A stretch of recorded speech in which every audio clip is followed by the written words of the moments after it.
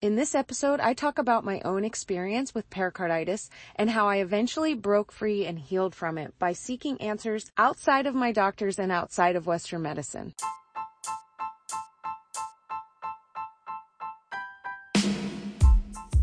Hi, and welcome to Heal into Balance with Jamie Cohen. My name is Jamie Cohen. I'm a holistic consultant based in Visalia, California, and I specialize in the Aboriginal Dreamtime healing using holographic kinetics.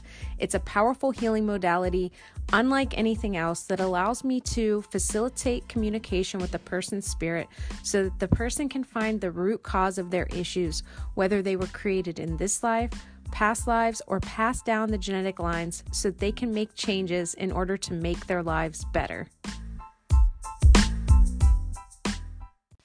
Sharing about my history with pericarditis feels really daunting as I start off recording this episode about it. I've got to say that I dealt with this condition for so many years that now that I'm past it, it's like I would love to just close the door on that chapter of my life and act like it never happened. But I know that on my journey of healing and self-discovery, that other people sharing about their journey and things they found useful in it really helped me keep going at times when I just felt so lost. So today I make this episode for you, the listener, perhaps somebody who's going through this awful condition, or you know somebody who is, and I hope to really be an inspiration today for you to keep going and to know that anything can be changed and nothing lasts forever. The name pericarditis comes from the part of the heart that it impacts, the pericardium. Now, itis is always going to signify to you in medical terms that a condition is inflammatory. There's inflammation of whatever part that it's referring back to. So in this case, pericarditis essentially signifies the inflammation of the outer lining of the heart, the pericardium. Now, the pericardium is a fiber sac that surrounds the entire heart, and it's made up of two layers.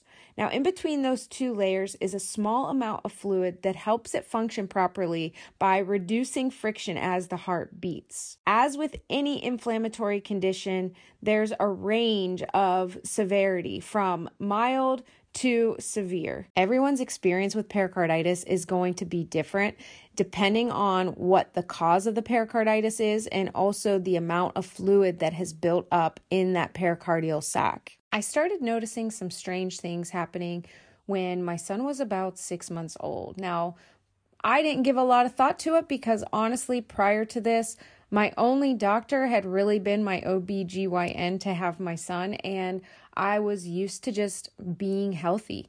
I was used to having had a career of wildlife and field biology that I could just hike however far I wanted to hike. I could carry however heavy a backpack I needed to carry. I was just really used to being able to do whatever I wanted with my body without having much repercussion. So when I started noticing that after hikes, I was having pain when I would breathe in, I didn't really think too much of it. I mean, I thought it was strange, but it was also in the winter here. And so the air was colder and, I had a baby. So, you can make up all kinds of things as to why you're experiencing what you're experiencing. Like, hey, for all I know, this is what happens now that I have a baby. I'm just not in as good a shape as I was before, right? So I sort of just wrote things off and made up stories about what was actually going on with me. It was strange too. Like, I went for a long hike at one point somewhere I had gone many times, and while it was up at elevation and it was, a mostly uphill climb, I never had to stop and catch my breath on that hike until, like I said, these strange things started happening. And I remember stopping and having to just sit down and catch my breath before continuing on. So as time went on, I ended up spiking a fever. And kind of again, I just sort of wrote it off. I mean, I sweated out that night. I woke up feeling better and I just went about my day. You know how it is when you're a mom. I just, I was home with my son all the time and I didn't really have time or a choice to be sitting around or laying around or, not just living my life and doing the things I needed to do. So I just kept going. And eventually the fevers came back And I was noticing that I was having pain when I would eat. I was having pain like when the food would get partway down into my chest, I would feel pain. And I'm like, okay, that's weird. And so then when the fevers came back this time, I ended up going to the local doctor to see, what was going on. And I remember that she asked me if I usually have a high heart rate or fast heart rate. I had no idea. I literally at this point didn't really know my norms outside of pregnancy, what my vital signs usually were. I just, why would I need to know that? I just didn't at that time. So she ended up, I guess, thinking that I might have pneumonia. So she gave me a Z-Pack and she gave me an order for an X-ray as well. Although we lived about 45 minutes to the nearest hospital. And so she just kind of said, if it gets worse, go and have this X-ray. But for now, I know you're home with the baby and that'll be kind of hard for you. So just see how you do with this Z-Pack. So I went home and I was taking the Z-Pack. And I think, I feel like I started to feel better. But then I had taken it all and I just started again feeling worse. And I started having fevers again. So I remember calling the office and not even thinking of the chest X-ray. Honestly, I'd kind of forgot that she had even given that to me at the time. And so I'd called the office and I said, hey, I finished my Z-Pack and I am just still not feeling good. The fevers are back and something isn't right. And I remember the person who answered the phone just telling me that, when did you finish the Z-Pack and to give it time to kick fully in. And I'm like, okay, well, that didn't really happen. I didn't really have time to let it kick in because on Thanksgiving of 2009, I ended up waking up in the morning. I felt really terrible. My son had been breastfeeding like a newborn, probably because I had something going on in my body and I'm sure my production was down. So he was needing to nurse a lot at night and I was exhausted on this particular day to the point that I actually got up for a little while. I don't even think I ate anything because I felt so terrible that I got up, I fed him, I, said hi to my husband and dogs, and I just went back to bed with my son, and we went and took a nap. Well, I ended up waking up from that nap feeling nauseous. Like I woke up because I felt nauseous. And in true mom fashion, I made sure he was okay, and I put pillows on the side of the bed to make sure that if he did move while I was up, that he wouldn't fall out. And instead of going to the bathroom right there off of my bedroom, I actually left, went out all the way across the living room, heading to the other bathroom, thinking that I needed to throw up. All because I didn't want to wake up my sleeping baby. So, I see it as divine now because being that it was Thanksgiving, my now ex-husband was home from work that day and he was sitting out in the living room. And I remember telling him that I felt nauseous as I walked across to go to the bathroom. And the next thing I knew, I started to just stumble around, grabbing onto the walls, trying to catch myself. At this point, I passed out. I know that now. At the time, I didn't know what was going on. And I woke up to my husband screaming my name, and he was on the phone with the 911 operator. And I just didn't know what to think. I woke up, I'm on the floor in the living room, on my back, and so they ended up sending an ambulance, but it took quite a while to get to us because of where we live. So it was just kind of a waiting game. I guess it was a good thing because if you get taken to the hospital in an ambulance, you kind of get first dibs on getting seen. So that was good. So it was a very painful ride because at this point, when I was laying flat on my back, I was having chest pain and I go to the hospital. They weren't letting visitors in because it was during flu season. So I was literally in there by myself. My husband and baby weren't allowed in at first. And so I'm just in there talking to doctors, having procedures done. They took me for a chest x-ray. Initially, the doctor came in and talked to me about the fact that my heart appeared to be enlarged, and he thought that it was probably from having a baby. I guess that's a thing that can happen. And so I'm thinking, what the heck? So I'm just like relaying this stuff via phone out to my husband who's with our baby. And I'm thinking he needs to eat. Like I've been exclusively breastfeeding up to this point, and I was really concerned about him. So I'm just laying in this hospital waiting to hear answers and like what can be done about this. So as time went on, they had me have an echocardiogram, which is like an ultrasound of your heart, and they ended up finding a lot of fluid around my heart. From this point, they then decided that that fluid was going to need to be removed given the way that it was impacting my vital signs. And I essentially was slated to then have a pericardial window procedure done the following morning. Now, they moved me to the step-down ICU so that I could be monitored all night very closely because they were concerned about me.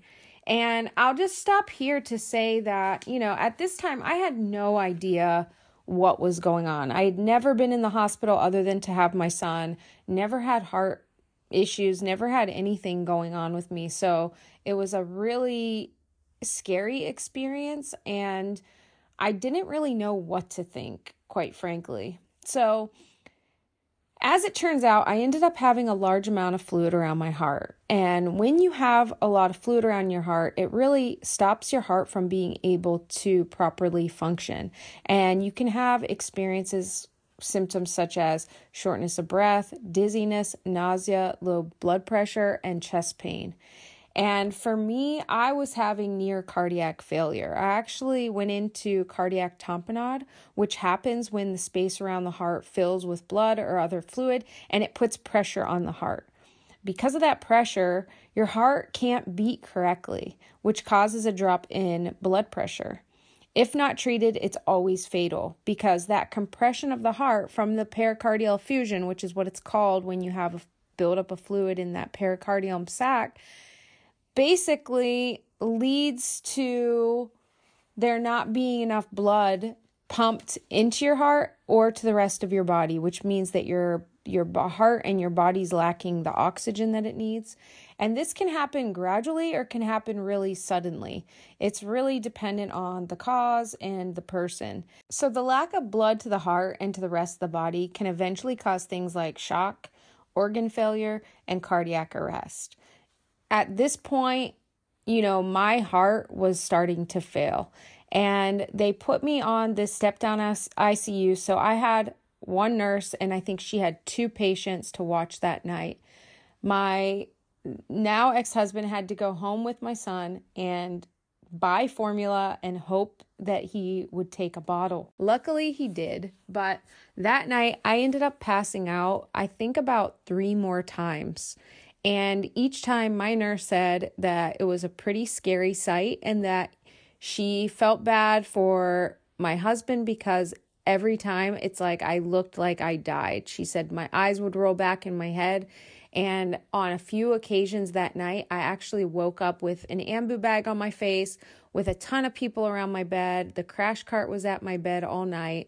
And, from my time now as a registered nurse, after this time, I now see that, I'm sure code blue was called on me during those times where my vital signs were just really dropping off, and the nurse was concerned that my heart was going to fail. So this kept happening, and right before I would pass out, every time I would get nauseous, and that's how I would know that I'm going to pass out. And by this time of having it happen a few times and feeling that pattern, I would get so scared. And I remember just yelling for my nurse when I would feel nauseous because I knew I was going to pass out. So as you can imagine, that was like the scariest night of my life. I really didn't know what to think of it. I mean, I was so in it and just struggling to do anything. At one point, they were getting me up to use the bathroom, and I would just get into these coughing fits, and they would have to sort of assist me, and I would just cough and cough and cough and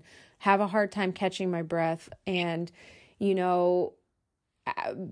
before you have a surgical procedure, like, you have to shower usually, and to reduce like the microbes on your body so that you're not, as prone to getting an infection following your surgery.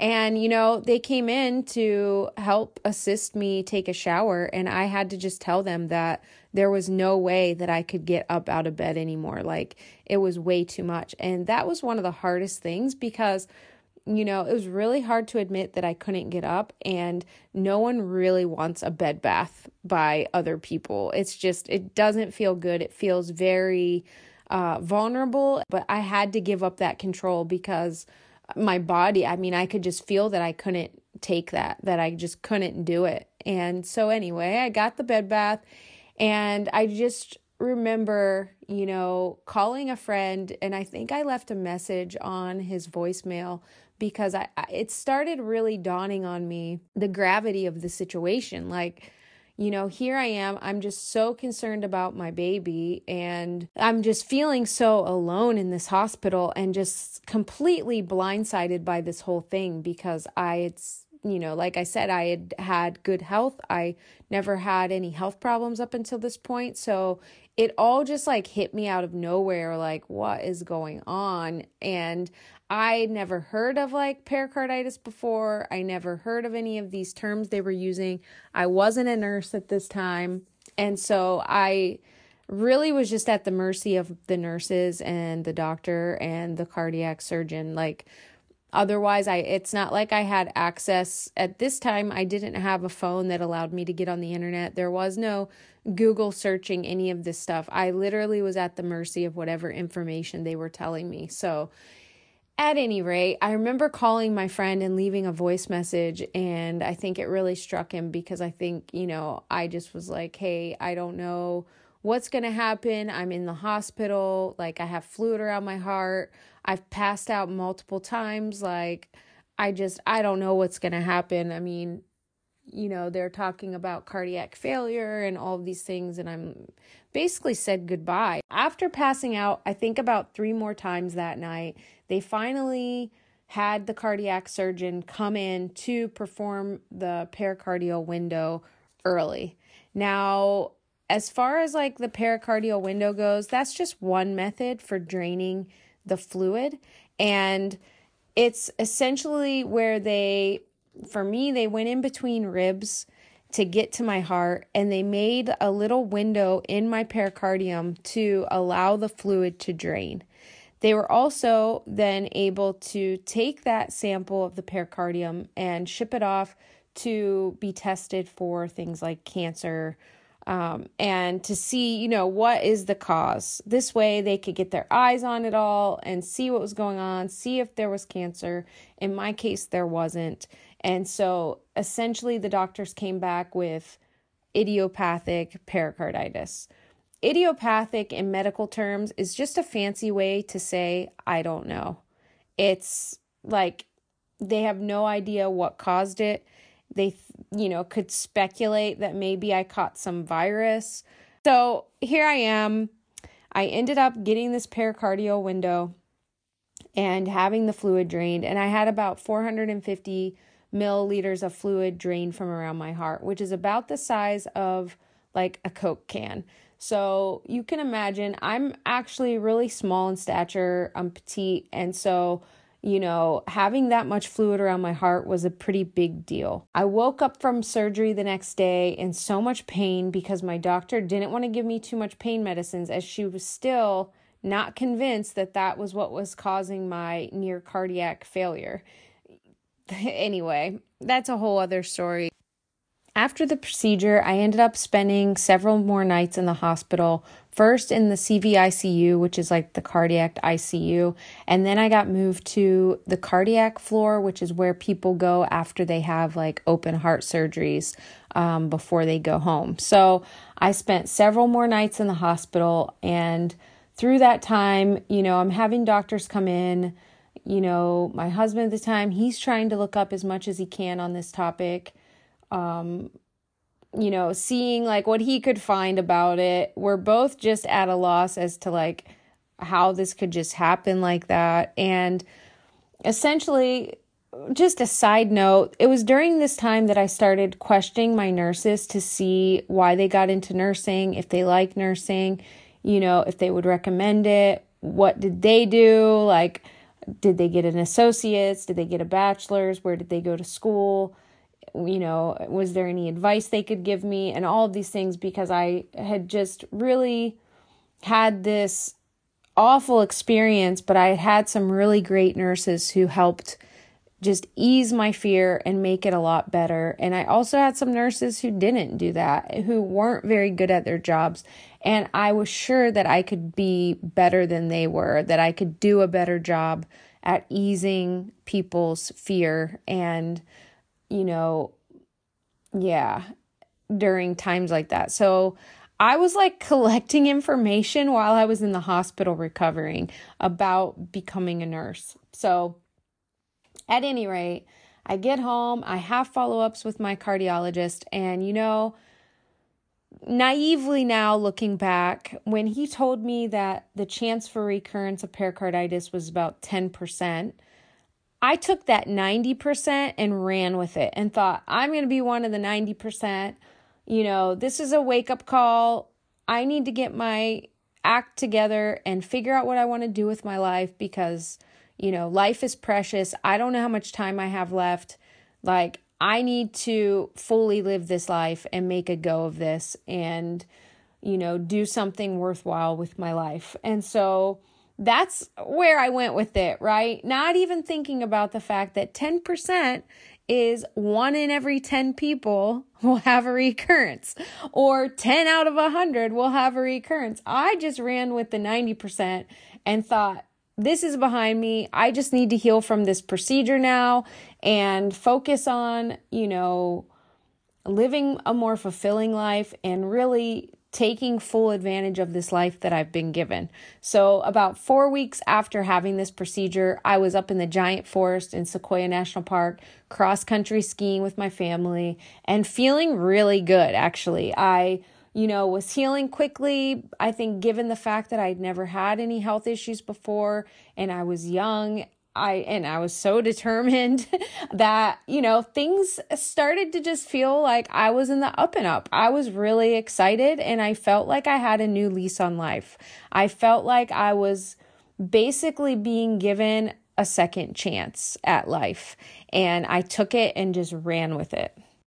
I was discharged from the hospital in early December and given prednisone and colchicine, 2 medications that to this day, if you go and visit the pericarditis support groups on Facebook, you'll hear patients still being given those things to help, basically lower the inflammation in the body. Now, the prednisone for me gave me so many side effects, one of which was insomnia.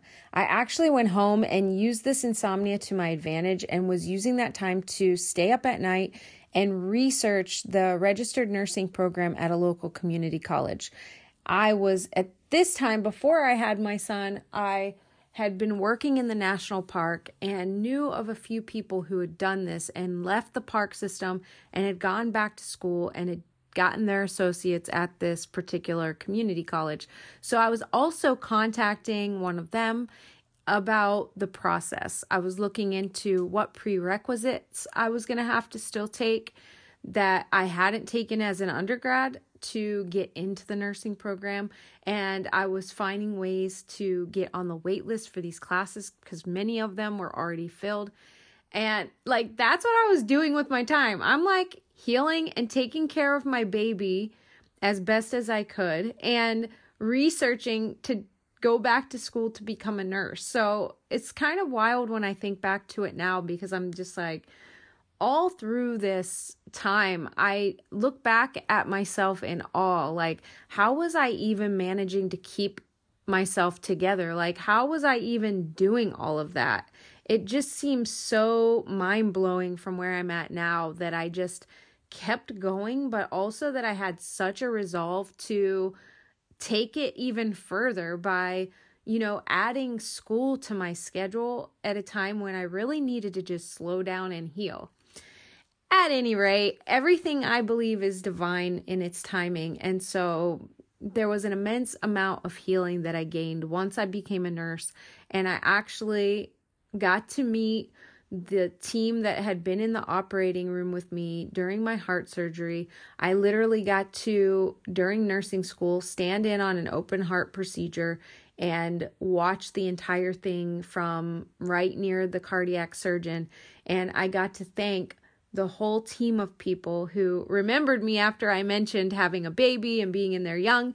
They all remembered me because it's not too many cardiac patients they see that were, in their 20s like that with a baby. So I got to thank them personally, and that felt really good. From there, I got to literally, through my nursing career, work on all the floors where I had been as a patient, including I got to even thank the nurse who took care of me in the step-down ICU.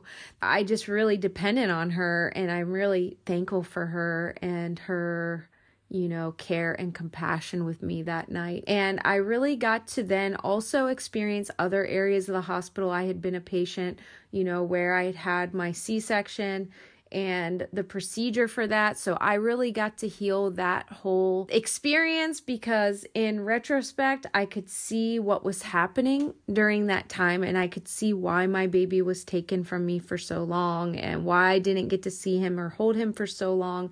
And it gave me a different perspective. So, becoming a nurse was kind of twofold. I did end up getting to help a lot of people who found themselves scared in the hospital. And I really loved getting to be there for people in that way, in some of their most vulnerable times. And I really prided myself on making sure that my patients always had the information. Like, I would see gaps in emergency situations, for example, information wasn't being communicated to the patient or to their spouse or family. And I took it upon myself to make sure that I was explaining to them, albeit quickly at times, as things were going kind of crazy and they were being loaded onto a gurney to get wheeled out of there. I would just tell the mom, like, hey, this is what's going on.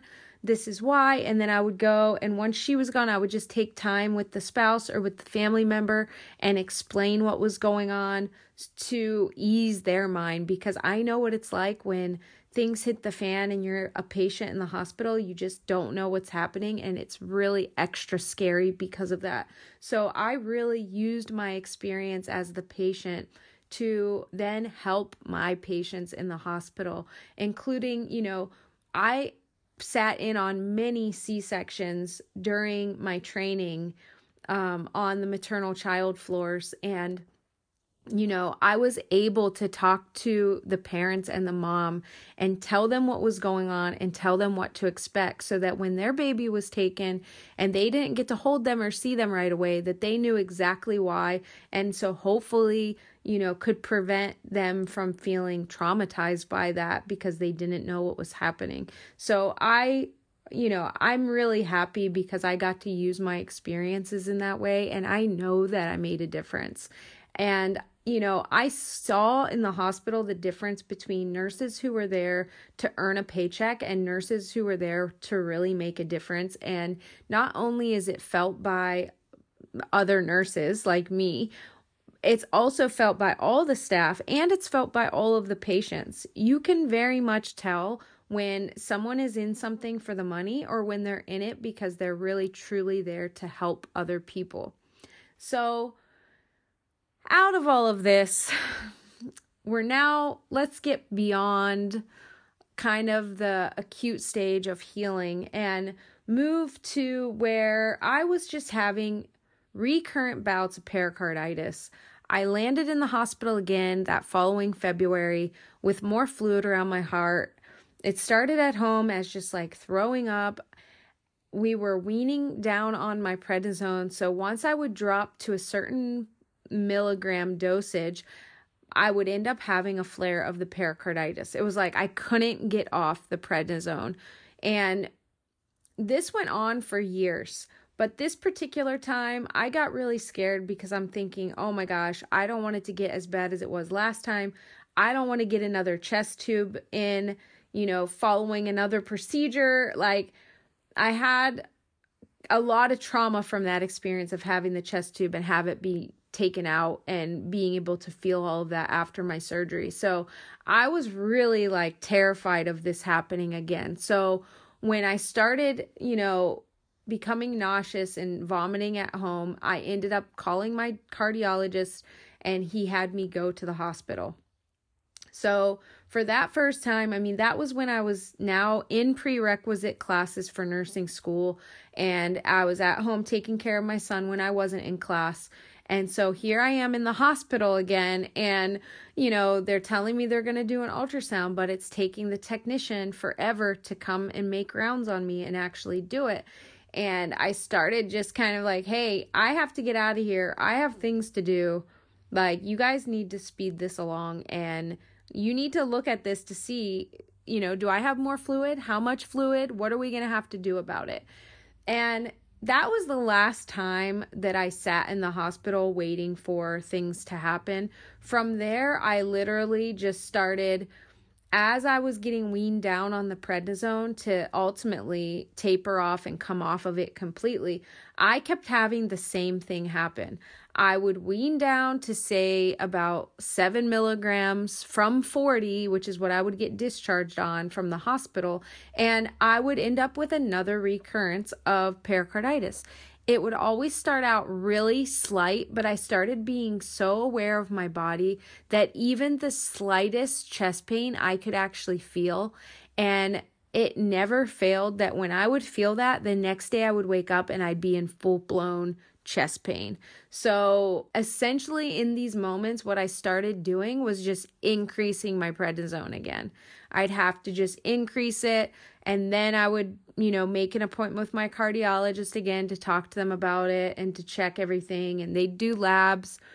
And now, when I first went into the hospital, my markers for inflammation, the labs for inflammation were through the roof. My CRP was in the 200, which is like way, way, way above the normal range. And in fact, every time I would see my pericarditis, every time I would see my cardiologist out in public, he would actually make mention of how high my CRP had been and my sed rate had been, because he had never had anyone have such high numbers, and he'd always be so glad to see me out and doing relatively well given the situation I had been through. So anyway, that all being said, I started just upping the amounts of prednisone. So it's like I would wean down, I'd have the flare of pericarditis, and I'd have to go back up on the prednisone. And I don't even know how many times I did this in total, because this was years in the making. I mean, I literally did this for years, and there was never any real rhyme or reason. I mean, sometimes I would have a flare when I wouldn't even get to 7 milligrams. Sometimes I'd get to 5 and be okay until I got to 5. Sometimes I would only get to 10 and I would have a flare. There was no rhyme or reason, it felt like, as to why I would just flare up with this. Sometimes it started making me kind of feel crazy because, say I took a walk out in the cold, and I actually exerted myself physically, and then I would get, the next day I would have chest pain. Then I'm equating taking a walk with the chest pain. And so then I'm worried to exert myself physically. Or, at one point I actually went to a chiropractor, and, I was having some issues with my back, and had told him about the pericarditis, as part of my history. And he did this thing where he was behind me and he lifted me up off the ground to crack my back. And the next day I ended up with chest pain. And, it's everything started to feel like a cause for the recurrence. And at the same time, it felt like I wasn't really doing anything that drastic to really cause it. So it just made me just kind of not be able to live my life, because I was constantly afraid that it was going to come back. And, this went on and on and on. So from, November of 2009, when this first happened, I didn't actually get to anyone that had real answers for me until June of 2012. So for all those years in between those two times, I was literally just having this chest pain on and off, no rhyme or reason. And yeah, so I actually, during this time, my will to live was stronger than my trust in Western medicine. I had gone to a college that, had pretty open ideas about things, and I had been introduced to, herbal therapies and just different ways of thinking and viewing the world. And on top of that, I was never too keen on going to the doctor. At any rate, I was open-minded to things. And, at this point, my doctor still didn't have answers for me. And, my cardiologist referred me to a rheumatologist in hopes that, maybe he could get me off the prednisone. And so in that time, he put me on methotrexate injections where I had to inject myself with this chemotherapy drug every day, and trying to get off the prednisone because it was just like I was like stuck on this stuff. It's like every time I tried to go off of it, I would have a reoccurrence. So here I am now taking methotrexate. I was also on medications for the side effects of prednisone because, really it can mess with the calcium in your bones. So I had to be on calcium. It can cause issues with yeast. So I had to be on nystatin. There were issues with like stomach acid and acid reflux. So then I'm on like a medication for that. I mean, it was just getting ridiculous. And in all of this too, I was also put on an antidepressant because, as you can imagine, this was a lot. This was just a lot to take. And I had already had a history of depression. And this was just like, really, it felt like too much for any human to bear. It was just like I was juggling all these things, trying to be a good wife, trying to be the best mom I could be. I'm in nursing school, trying to make a go of that while going to all of these cardiologist appointments and doctor's appointments, specialist appointments. In this time, I was also referred for a second opinion at Stanford here in California. And, I saw cardiologists there, and really they didn't have any answers that my local cardiologist wasn't already doing. Their only go-tos were prednisone and colchicine and ibuprofen to help combat the inflammation. I mean, beyond that, they really had no answers. They just said, again, it was idiopathic, which is fancy for we don't know, and I was sent on my way from that. I wasn't very happy with this, okay? Because for me, I'm like, something is wrong here. Like, they're telling me that my body is attacking itself. That just doesn't make sense to me. It never resonated. And I was really just bent on getting answers. So I was researching a ton on my own. I found this online support group for people with pericarditis and ended up becoming like a moderator of that group where I would be the one to welcome people in and, kind of share resources with them. And so I'm just like trying to find all the information that I possibly could. I actually connected with a few women during that time, and we kept in touch for many years later. In fact, aside from getting off social media this past summer, we were still connected through social media. So, all of this is going on, and I am looking for answers, and I am looking into other things that could potentially help me. So I get guided to IV hydrogen peroxide therapy, and I found a doctor 45 minutes from me in this small town that had success treating somebody else with pericarditis. And so I went with it and was like, hey, it's worth a shot.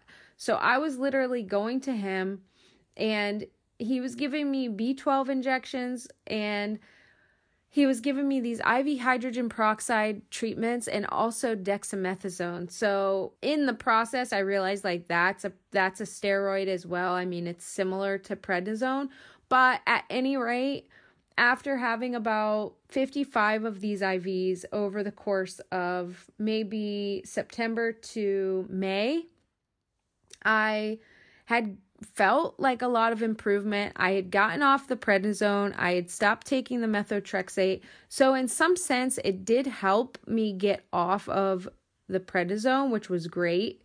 And in this time too, I mean, when you're sitting in there having these IVs, it's similar to movies that you see where people are sitting in these like black recliners getting chemotherapy. Like we're all hooked up to these IVs, and sometimes I would talk, sometimes I would study for my nursing school tests and exams. Sometimes I would just sleep. By the end of it, I was sleeping a lot, and only in hindsight do I now see what was going on, because through this process, I actually talked to a woman who had a nurse practitioner that she just loved, and she told me that I should go to her. And so I made an appointment with her, and through a 5-minute appointment with this woman, she had honed in on the fact that I likely had Lyme disease. So it's funny how things work out and how you get guided to what you need in any given moment, and how when you're looking for answers and you're asking for clarity and for answers, that you are always given them. It just comes in ways that you weren't expecting or you can't make up or predict. So I end up in her office, and she, asks me a series of questions and then talks about Lyme disease. And I said, well, they tested me for Lyme disease when I was first in the hospital, and they said it was negative. And she goes, well, the test for Lyme disease isn't very good, and it's more of a clinical diagnosis than anything else. Like, technically, we're not even supposed to be basing it on the, blood test. We're supposed to be basing it on just a clinical diagnosis. And most doctors don't know what to look for and don't realize how inaccurate these tests are. So I'm just like, what? And the things she asked me about, funny enough, are things that I had noticed about myself years prior. And, my husband back at that time even had thought at one point, which he told me in all of this, that I was like a hypochondriac. But it was just that I was noticing little things about my body showing up that hadn't always been there. And here's this nurse practitioner now asking me about these little things that I noticed that everybody else blew me off about. And she's like, you need to get tested again. And, I know a specialist, in San Francisco, and yada, yada. So I'm like blown away. I mean, I'd been to all of these specialists. Nobody has answers for me. I was even telling them things like, hey, I'm noticing patterns. I notice flares around my period. I notice flares around like my birthday and Christmas, which was like really weird, but it would happen a lot, or like around Thanksgiving. On my own, I kind of made sense of that by often, like in life, we're just like go, go, go, right? We do what we need to do in order to live and survive and do all the things that are expected of us as a wife, as a mother, as a student. And I think in those times, like around those, like around my birthday, it would probably be just after a semester ended. Around Thanksgiving, usually you have a break from school for that. And for Christmas, you have like a Christmas break. And it was almost as if in those times of break, I just could fully relax and allow myself maybe to actually be sick. Because in the other times, I just felt like I had to just keep pushing myself to just get through and to accomplish all the things that I was trying to accomplish at that time. And so anyway, I just kept noticing all these patterns, and all of my doctors were blowing me off.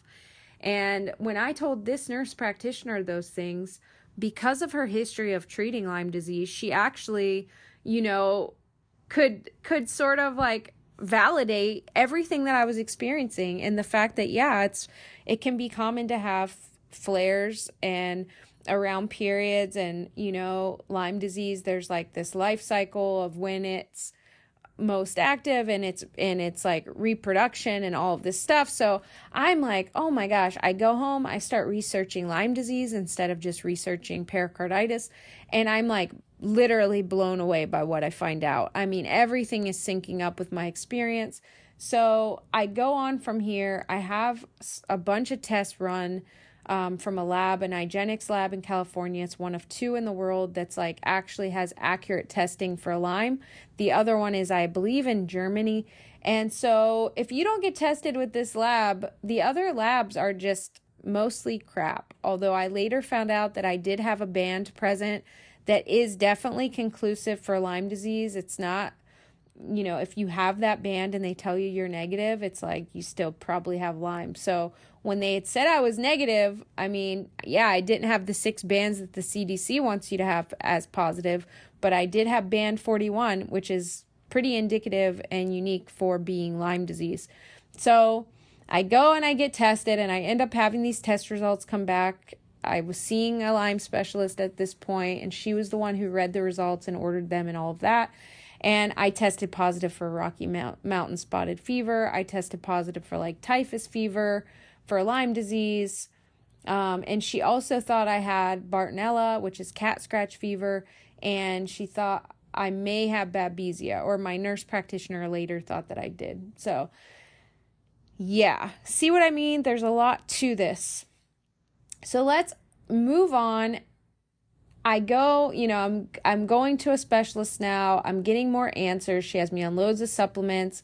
She put me on antibiotics, and I literally stayed on antibiotics for about 3 years, oral antibiotics. Initially, they thought because of the heart and brain involvement that I had that I would need to have IV antibiotics, but for whatever reason, they started me on orals and they left me on them for quite a while, the same ones.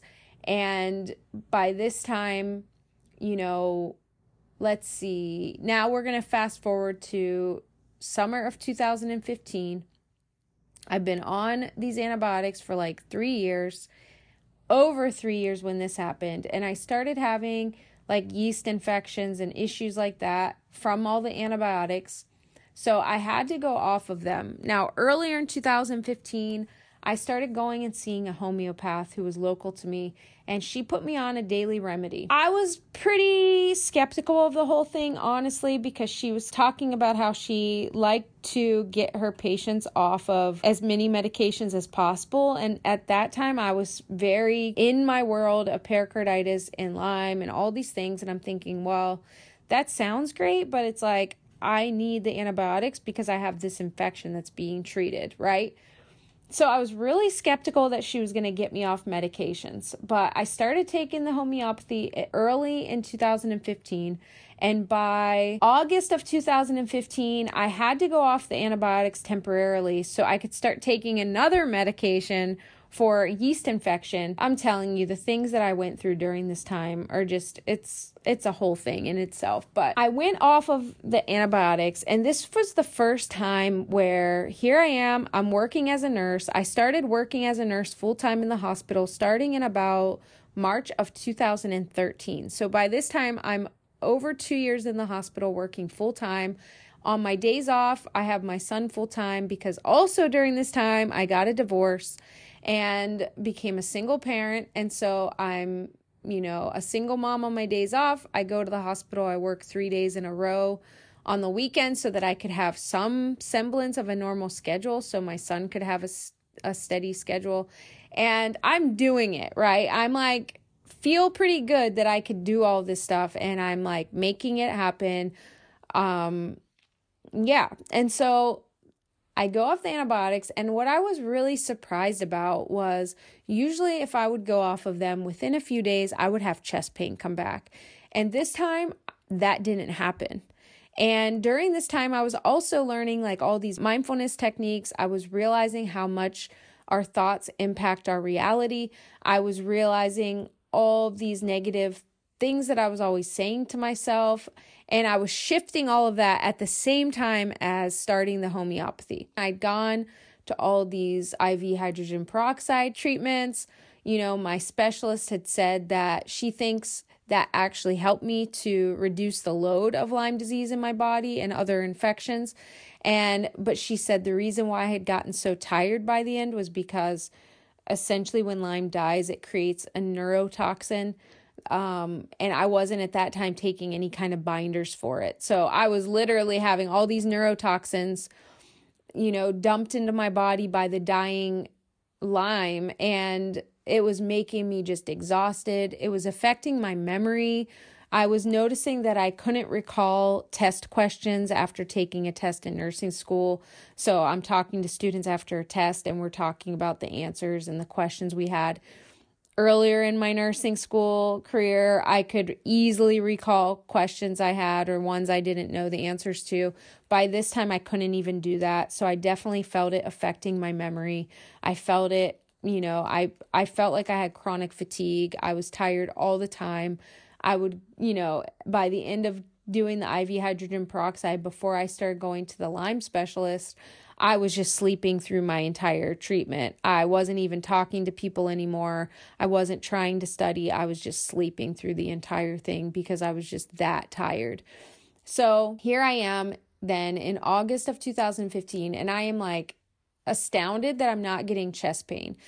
And because of everything and because the homeopathy remedy, I really started questioning things like, okay, well, why am I sick?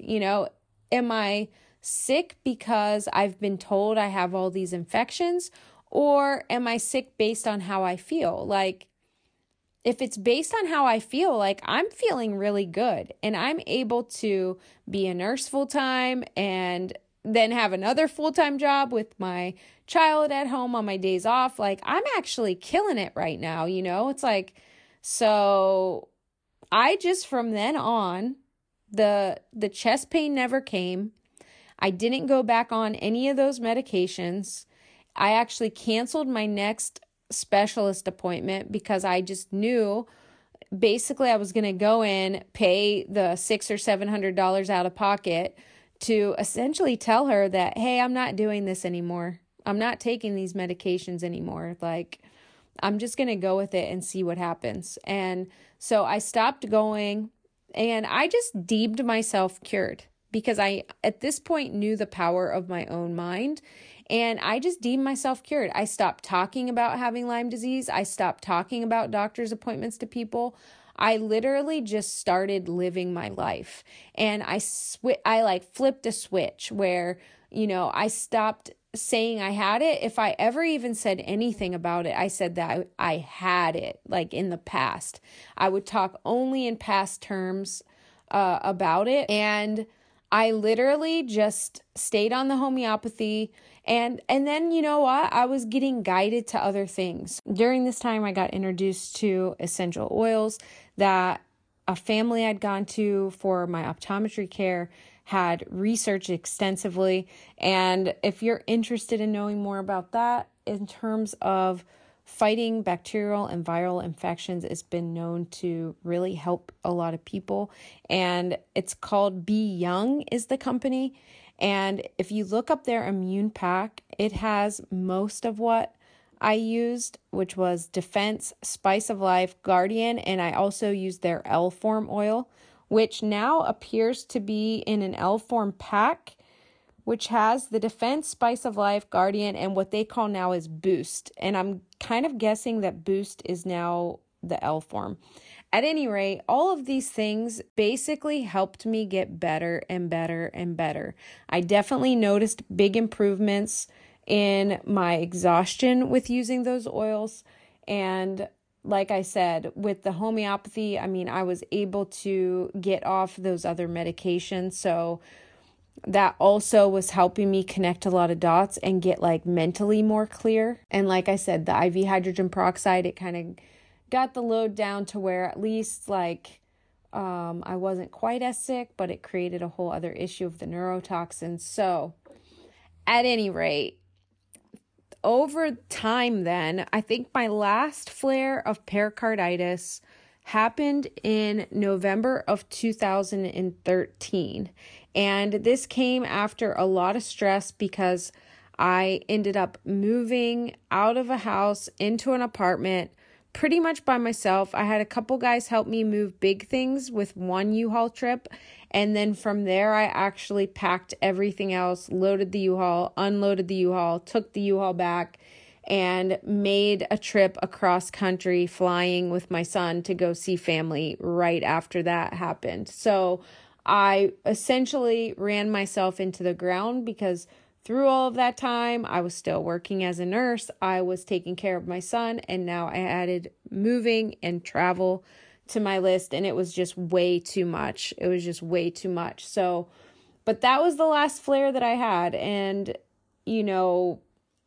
from there, like, I've become really aware of a lot of different things. So through this time, I mean, I was just basically getting divinely guided to various people and things that could help me, books, and it was because I'd hit a low point in all of this following my divorce, and I'm juggling all of these things and dealing with these appointments, in San Francisco with the specialist and just taking all these medications all the time. I mean, it was just a lot to handle. And I hit a point where I just literally was like, there has got to be a better way to live than this. And I feel like once I said that, my spirit just lined up everything to get me better than what I had been experiencing. And I just started following it. I mean, the homeopathy landed on my lap. And in fact, the person who was my homeopath, she was the one who had seen me at the doctor's office back when I first had my fevers and my symptoms. She had been working as a physician's assistant at that point in the town where I was living. And so things sort of came full circle with her. And she helped me out of some really dark places by assisting me with homeopathy and, creating a group with some other women to help us shift our lives in simple ways. So I got, taught about meditation during that time. All of these things are connecting, right? And in all of this, like, I'm also realizing like the power of my thoughts, the power of identifying with an illness. When we start calling ourselves the illness, like a lot of people will call themselves limeys, for instance. When you identify yourself as your illness, you're essentially saying that it can't be changed. You're claiming it as part of you and, that it's just who you are as a person. And for me, I started becoming really aware of the ways in which I was really identifying with my illness and how much how much time I actually spent talking about it and thinking about it.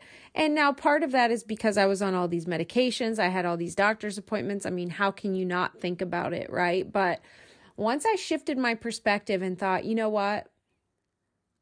I'm only sick because they tell me I'm sick, because right now I'm able to be a full-time nurse and a full-time mom, and I'm doing great and I feel good.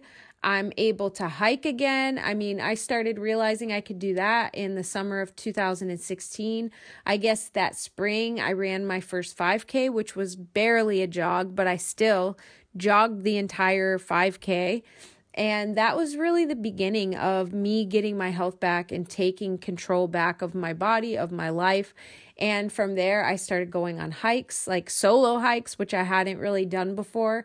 And I was really pushing my body and seeing what I was capable of. And with each hike, I would just cry looking at the scenery, getting to these viewpoints where you could look down out of the mountains, down into the valleys below, and I would just cry because I felt so grateful to get my health back. I mean, literally, I've been given, I don't know how many chances again at this life, because it just feels like I'm constantly sort of reinventing myself and realizing new things and having more self-awareness that allows me to look back on all of this with such a different perspective. And for me, all of these things that I've mentioned helped me heal from pericarditis. And one of the things too was that I started detoxing heavy metals from my body, because there's a correlation between Lyme disease and heavy metal toxicity,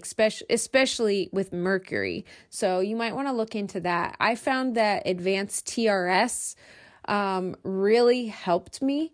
And I would say Chris Kirchhoff, I don't know how to pronounce his last name, but he and his wife, they have a group about advanced TRS on Facebook that you could find. They sell it, they're distributors, and he posts so much information about these things and various testimonials from people who have, used that product to help rid their body of these heavy metals. And I know for me, I found it boosted my energy. It helped me with the exhaustion and fatigue. And so I would definitely look into that. So all of this being said, okay, I've now come across, as you know, if you've been listening to this podcast, the Aboriginal Dreamtime healing using holographic kinetics. So at one point, after I hadn't had any more flares of pericarditis, because I found Dreamtime healing using holographic kinetics at the end of 2018. So I leapt out of my nursing career in 2018, and you can listen to that, my leap of faith out of nursing. That's my first podcast episode here. And, I ended up finding holographic kinetics and training in it in May of 2019. So, I found it once I had already been free of symptoms of pericarditis, but I still had a session for it. And it was really fascinating, what came up during that session. And that was something that, the pericarditis specifically had been carried through from a past life, from experiences I had that had impacted my heart in that life. In fact, I had had a heart attack in that life. So, as far as root causes of things, I think very differently about things than what most people do. So we identify so often with this physical body, and we can sort of sometimes even trace like what caused our pericarditis, right? There's a lot more things that cause it than Lyme disease. I know that, all of the forums, the support groups for pericarditis really blew up in the last few years because of a certain thing that people are choosing to take. And so, there can be like a lot of physical causes. Even people who've had, heart surgeries or blunt force trauma to the chest, stab wounds, gunshot wounds to the chest, things like that can lead to pericarditis as well. So you could definitely make a case for there being a physical cause for these things, even for me with, my doctors thinking that it was the Lyme, but mostly the Bartonella that had led to the stuff with my heart. My nurse practitioner that I went to, by the way, had told me at one point that everyone that she saw with pericarditis usually ended up having Lyme disease. So just putting it out there, back, before I found holographic kinetics, I would definitely point people in that direction to just, hey, go and get yourself tested by this IGeneX lab and just see where you stand, because, you may have some underlying thing. A lot of people who get pericarditis, back when I was getting it, back before these last several years anyway, it was like very healthy people that were used to being outside and hiking and running and, running triathlons and marathons and all of these things that hadn't previously had any health problems. And then all of a sudden found themselves with pericarditis and they couldn't shake it, And so what I was finding in the support groups that I found really disheartening is that the people showing up are still talking about the same treatments that the doctors had when I had it back in 2009. And we're all the way now in 2023, and people are still being given prednisone and colchicine and ibuprofen, things like methotrexate. Now there are some other immune suppressant drugs that they have added. I have noticed some new names of things that I wasn't familiar with. I had to look them up. But generally speaking, they're still telling people, oh, it's just idiopathic. It's an overactive immune system, and all of these things. When in fact, look at me. It wasn't an overactive immune system. My immune system was fighting something that was very real. Several somethings that were very real as far as infections go. And so, ultimately those infections had a heyday when I'm then feeding my body these immune suppressant drugs, which prednisone is one, methotrexate is one. And they're just able to then reproduce unchecked by my immune system. So that's kind of like the worst nightmare for treating Lyme disease is being put on these immune suppressants. Because when you do that, you're just going to create more problems by having the infection, whatever's present in your body, just proliferate. Proliferate. So, that's something to think about. But, as far as my session goes and my sessions in general, it has showed me that the cause for things that we are experiencing go way deeper than this physical reality. And, it to me is always worth going and having a session, especially when you realize, if you're someone who's experiencing pericarditis, then how awful it feels when you go from having your health to just being flat out, not being able to do anything, but not getting answers from your doctor. You're having this chest pain. I mean, it's your heart. So that's scary, right? To have something that's affecting your heart just feels scary. It can just be daunting. It can all just be really overwhelming. And so I would just encourage anyone listening to this to seriously, if you're open-minded, because it really does take you being open-minded, to go and have a Dreamtime Healing using holographic kinetic session. That is where I personally would start if I had to do this all over again, because that would have taken me to the root cause, and who knows how much I could have shifted just by changing things at the root cause. For all I know, I wouldn't have needed all those years of antibiotics, which then led to yeast overgrowth that I still deal with to this day. I don't know what the difference would have been, but that would be my starting point, because, a session of holographic kinetics might set you back a couple $100, but it's literally could help you shift everything, and you're not adding drugs to your system that then have other effects. These side effects, it's like not really side effects. They're effects of the medications that we take. So they say it's a side effect to make it sound better to us so that we're more inclined to take it. But the reality is that those are effects. So holographic kinetics doesn't come with any of those negative side effects. It doesn't come with, messing with your whole gut biome. It doesn't come with, decreasing your bone density or weakening your immune system. So I really, really urge people to start there. And, in the meantime, while you're doing that, I would just encourage you to look up like an anti-inflammatory diet. Start thinking about what you're eating. I think a lot of people are being geared towards eating high oxalate foods and don't even realize that, oxalates are poisons in plants that help prevent them from being eaten. And, foods like spinach, for example, or almonds are really touted as being these like superfoods in our society, when in fact, they have some of the highest levels of oxalates of any foods. And over time, you could start having effects from that. And like I did. And so, things like that can impact our health as well. And we think we're doing good things for our bodies. And in fact, we're adding these poisons that our bodies are having to deal with. So I would look into at least try decreasing your oxalates for a time. See if that helps your inflammation, and see if it helps the inflammation markers that your doctor's likely having you get labs for pretty regularly. So all you can do is try different things and see what resonates with you. Follow what resonates with you, because your spirit will literally guide you through your intuition, through nudges, to everything that can help you. I mean, if you're listening to this and you're experiencing pericarditis, you're here for a reason.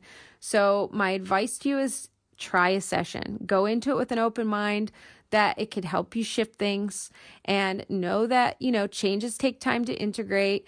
We don't know the outcome of any session. So just be patient, be open-minded.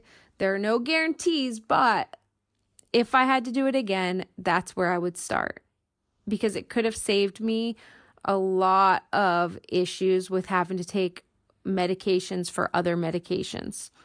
The other thing I would suggest is detoxing heavy metals from your body. We are all subjected to heavy metals all of the time. It used to be really routine for us to have mercury fillings put into our teeth for cavities. And luckily we're moving away from that, but there are a lot of people who still have those fillings. And, I've learned since that, unfortunately, I went to a regular doctor to have my last 2 removed years back when I started connecting dots and thinking that maybe I had some issues with heavy metal poisoning. And, they didn't really do it under conditions that you really should when you're removing mercury from someone's body, and that who knows how much got released into my system.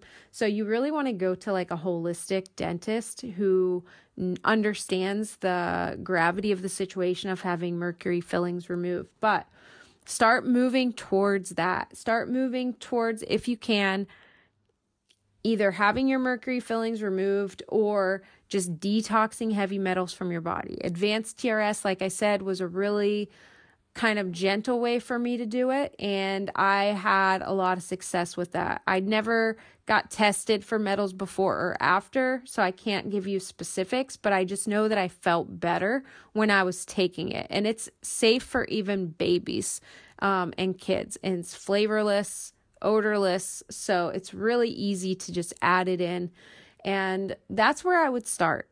So I guess, that's a lot of information. I'll leave it here. If you have questions or you want more information about holographic kinetics, or you want to talk to me about my experiences because you yourself are going through pericarditis right now, reach out to me. I'm always happy to talk to people and help them on their path if I can. I think I've shared probably more than I expected to here on this episode, and I hope that when listened to in one fell swoop that it makes sense and isn't just overwhelming with the information that I gave you. So my intention is that, you will open your mind to other ways of healing and not just sit and let yourself have pericarditis recurring for 25 years, because that's what some people in these groups are doing. They're literally like, oh, I've had pericarditis for 20 years, and they've just been going probably to the same doctor and taking the same medications, and it's not working clearly. So if that's you, or you don't want that to be you in the future, then I really suggest you looking for alternatives, because our doctors only know how to treat symptoms. They weren't taught to really look for the root cause of things. And the root cause of things can be locked away in our spirit. And you know what? In that case, it's really useful to have the Aboriginal knowledge that Steve Richards is sharing through holographic kinetics to help us unlock those useful keys to our experiences. So that's available to everyone, no matter where you're located. If you have a practitioner near you, that's great. If not, it's still worth having a surrogate session done by the team in Australia, who is very experienced and work directly with the founder of holographic kinetics, Steve Richards. So, seek out a session for yourself and then go from there. Just know anything can be changed. Anything can be healed. Don't think just because your doctors tell you that you're always going to have this, and don't think just because other people have had it for 20 years that you yourself have to do that. I was able to kick it, and there is no way that I was going to keep going to my same doctor, not getting answers and being on the same medications that were really affecting me negatively, without researching and finding some other way. So if that's you, you found me on purpose. I'm so happy that you're here. I hope this information helps you. I'm sending you so much love on your journey. I know how difficult it is to move through the world with pericarditis. I know the pain of it physically. I know the mental anguish that it can cause when you just don't know what's causing it, and so you're scared to do anything. Hang in there. Keep going. You're needed here. Don't give up. The truth is that Western medicine is not training doctors to really understand pericarditis, but they continue to just go and throw the same medications at it that are essentially decreasing people's immune system, which then lessens their immune system's ability to fight off actual infections that are causing the pericarditis or could be causing the pericarditis in the first place. So it's like our doctors don't actually have answers. They're saying it's idiopathic, And at the same time, they're just coming at it with these medications that they feel are definitively the answer. It doesn't make sense. So I hope that today's episode really pushes you beyond Western medicine, outside of the box, to sort of consider that, hey, maybe there's more to this. Maybe it's not just my body attacking itself. Maybe I have some underlying infection like Lyme disease or Rocky Mountain spotted fever. Maybe, just maybe, I don't need my immune system to be reduced. Maybe I need it to be strengthened because my body is telling me something that, there is something wrong. So I just really encourage you to listen to your body and to not take everything that your doctor says as the gospel, because they are not really digging, in my experience, for answers. They just know how to treat symptoms. So, for me personally, I couldn't live with having pericarditis for 20 years and being one of those people that was just like, oh yeah, I take colchicine, I take prednisone, this is just how it is. It is not how it has to be. Everything can be changed, but in my experience, you have to really have the desire to change, to heal, in order to find the answers that could actually help you. So don't let your doctors not having answers stop you from seeking your own answers.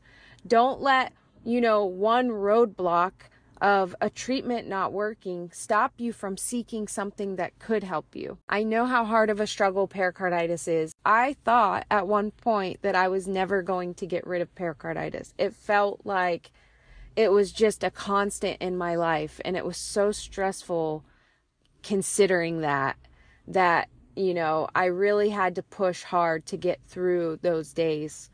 But I've come out the other side. If what you've been doing hasn't been working, seek something different. If the doctor that you're going to doesn't validate your concerns and doesn't listen to you, seek a new doctor. It is always within your right to seek more information outside of what your doctors are giving you. And it's always within your right to change doctors when the one that you're going to is not serving you. I wouldn't wish pericarditis on my worst enemy.